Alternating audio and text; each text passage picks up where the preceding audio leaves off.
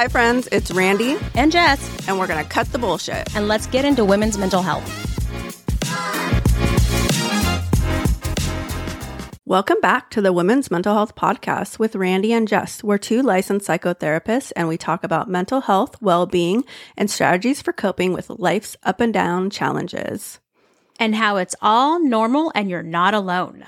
Today, we're diving into a topic that affects the heart of our relationships, the renowned psychologist John Gottman and the Four Horsemen. This is your safe space to explore topics that matter to strong, resilient women like you who are seeking emotional balance and mental wellness. Find us and more resources on womensmentalhealthpodcast.com. Have you ever had these thoughts? Who exactly is Dr. John Gottman? Tell me more about the Four Horsemen of the Apocalypse. What are they? How does criticism harm a relationship? Contempt seems intense. Why is it such a big deal? How does defensiveness impact relationships? What's the lowdown on stonewalling? Can I avoid the Four Horsemen? Let's define Dr. Gottman and the Four Horsemen and discover how they can impact our mental health. Dr. John Gottman is a pioneer in couples therapy. He developed the concept of the Four Horsemen of the Apocalypse, and he's using it to describe destructive communication patterns in relationships. These horsemen are criticism, contempt, defensiveness, and stonewalling. The Four Horsemen of the Apocalypse is a metaphor depicting the end of times in the New Testament. They describe conquest, war, hunger, and death, respectively. Gottman uses this metaphor to describe communication styles that can predict the end of a relationship. Dr. Gottman used this metaphor in a way to highlight how these negative behaviors can erode the foundation of a relationship, just like the biblical horsemen heralding the end of the world. From what I know, Gottman uses this. It does reference Christianity in the Bible, but it is not a Christian-based therapy. But where did these sneaky little devils come from? Well, John Gottman's research on relationship dynamics revealed that these behaviors are like toxic habits that creep in and wreak havoc on our emotional well-being. The concept of the Four Horsemen emerged from decades of research by him and his team. They observed couples and identified these patterns as predictions of relationship dissatisfaction and eventual breakup and even divorce. But it's not just a theoretical idea. It's not just something based out of revelations. It is based on extensive real-world research that Dr. Gottman did. And so let's explore how these horsemen affect women's mental health. Right. And I love the fact that they really did the scientific research on it. Mm-hmm. So the Four Horsemen can have a profound impact on women's mental health. Women often value emotional connection and communication above all. And so these negative behaviors can really affect a relationship. They can leave us feeling unheard, unimportant, and questioning our own self-worth. And as we have said in previous podcasts, if you also have rejection sensitivity dysphoria, this can be so detrimental because it just makes it even worse. Right, because when we're met with criticism time and time again, it really chips away at our self-esteem. And if we feel contempt in a relationship, it can make you feel utterly devastated and alone. Mm-hmm. And the defensiveness that can create this cycle of blame and resentment, it just keeps going. And this, Randy's favorite word sometimes is cycle. It just keeps going and going and going. Stonewalling, as we discussed in a previous episode, can really make us as women feel unheard and rejected. That's why it's so crucial that we address these toxic patterns in our life and don't allow these horsemen to take over. Mm-hmm. As all of this accumulates, these behaviors lead to increased stress and anxiety and depression, which can have serious long-term consequences on our mental health. And physical health as well, because if you're feeling stress or your body hurts and all these things, because there's a lot of physical symptoms that come with mental health, it can just leave you so drained. So how do we cope with these nasty Four Horsemen if they're creeping into our relationship? I'm laughing because she's like the four horsemen. I can just see them creeping around the hall now, right? So when we're facing with these toxic patterns, it's really important to understand what they are so that we can take proactive steps to counteract their impact. We have to be aware of it. So recognizing when these behaviors emerge and trying to address them right away with your partner in a calm and constructive manner using healthy communication or seeking couples therapy. And also, like I said, working on strong communication skills, active listening, and a lot of empathy. These tools can help counteract the negative effects of those four horsemen. I think empathy is a really hard one for people to kind of understand. It is. It's hard to say, put yourself in their shoes. You don't have to have the same experience as anybody else to still have empathy for them. Yeah, I think sometimes we say, oh, you should walk a mile in somebody's shoes so you can understand, but you don't have to understand. You can still have compassion for where somebody else has been. I think people get sympathy and empathy mixed up a lot. You don't have to feel sorry for them. You just have to have an open heart and some understanding that maybe they're going through something that's hard or something that's difficult. It's essential to focus on open communication. Replace criticism with constructive feedback and communication, compassion instead of contempt, accountability over defensiveness, and active listening instead of stonewalling. That's hard. Active listening, These are all hard. Yeah, it's true. It's all hard.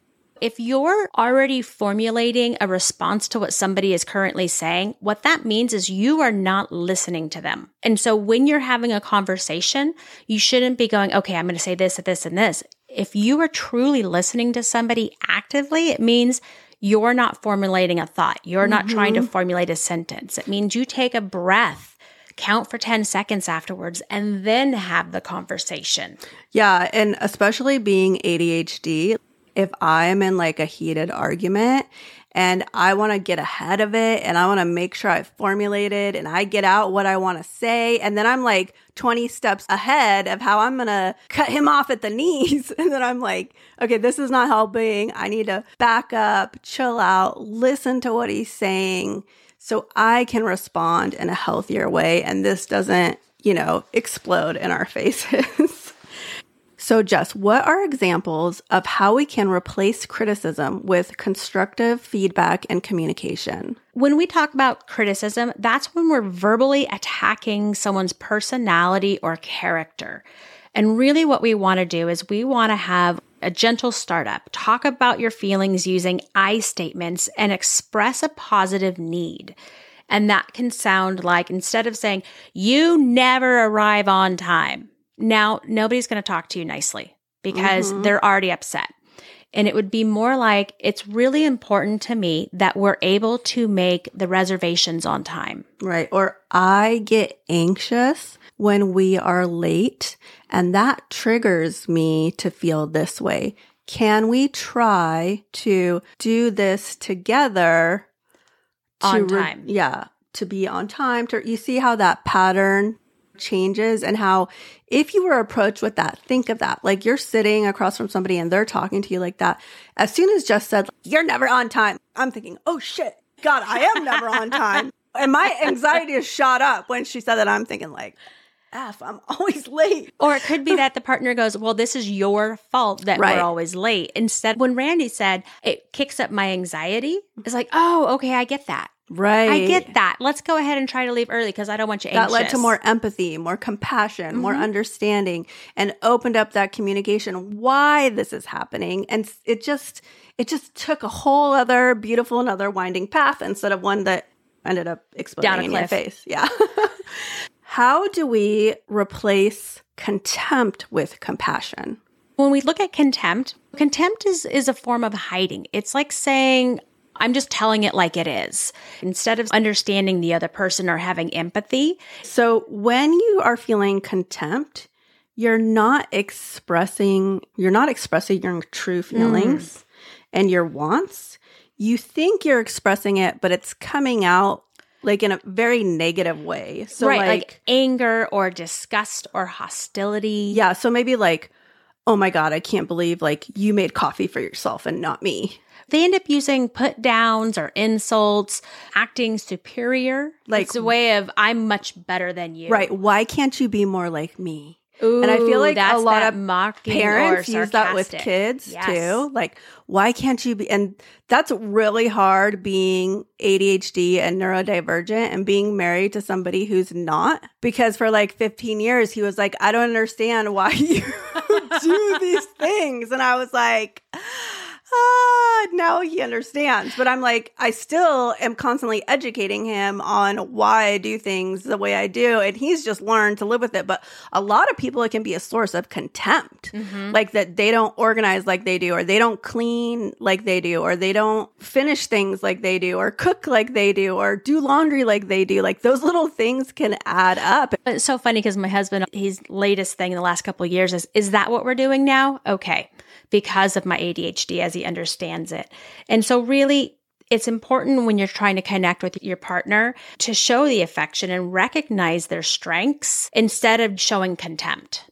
It's important to really use clear statements when communicating what you are feeling. Like, I'm mad, I'm sad, I'm lonely, I'm scared. And pair that with a request of what you want. Like, I would like this. Like, I'm mad.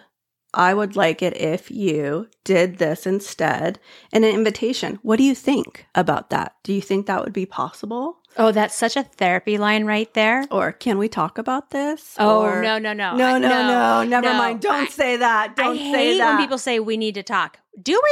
Do we really need to talk? It's almost like when people say, what are you doing on Sunday? And you're like, fuck, I don't know. Yeah, we need to talk about this right now. Or you're like, I don't know. I might be doing something. Why? What do you want? Yeah. And then they're like, oh, well, since you're free, can you do this? You're like, no, I didn't want to do that at all. Let's talk about defensiveness. That's the last piece of the 4 horsemen that we haven't talked about yet. With defensiveness, it really is a way of victimizing yourself to ward off perceived attacks. It's just basically you're reversing the blame. So an example of the defensiveness, when somebody's talking about, like we were talking about earlier about being late, it would say something like, well, you're always late, so what does it matter? That would be being defensive. Instead, you really should just take responsibility and say, you're right. I was totally late and it was totally my fault. I'm going to try harder next time. Or maybe we can meet some other time that's better for both of us. Right. It's important to note that without accountability, there is no change. So when you hold yourself accountable, you're opening up the pathway of healing and change. Denying that you did something never leads anybody to believe that you didn't do it. You can deny all you want, but that person is still going to think what they're going to think, especially if they're upset. It only teaches the person that you're not willing to be accountable and bridge that gap with them. Oh man, that reminds me. So last year, the year before, one of the girls on my daughter's soccer team, I won't say her name, I call her Mean Girl. Let's just scratch out soccer team. Let's just say an example. Oh, I'm okay if she knows. Okay. Oh no, I'm all right. Okay. So anyway, last year she was talking about my daughter and not being very nice about it. And so I was trying to teach my daughter how to gently confront and talk about it because she was pretty upset. And so I talked to the girl in front of her mother and I said, hey, I hear that you have been saying some things about my daughter. And I said, I would appreciate it if you stop. And she said, I haven't said anything. I said, no, you have. This is what has been said. It has been brought to me by a few people who are credible. Yeah, it's not hearsay. It's not hearsay. It's been repeated multiple times. And I said, you need to stop.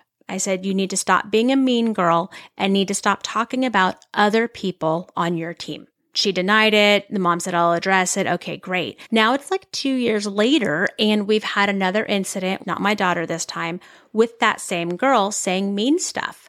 And you know what? We didn't even address it with the girl because we already know she's going to deny it. That's just who she is. She's not going to own up to it and she's just going to deny it. So we're like, yeah, okay, whatever. She's just a mean girl. And it isn't that we're letting her get away with it, but we're discrediting her for anything she says. Right. She now has that rep. It's kind of like the old, what is that, an Aesop fable? Like the boy who cried wolf? Yes. Like somebody who uses that defensiveness or like meanness over and over again, and you've tried to bridge that gap. You've tried to communicate with them.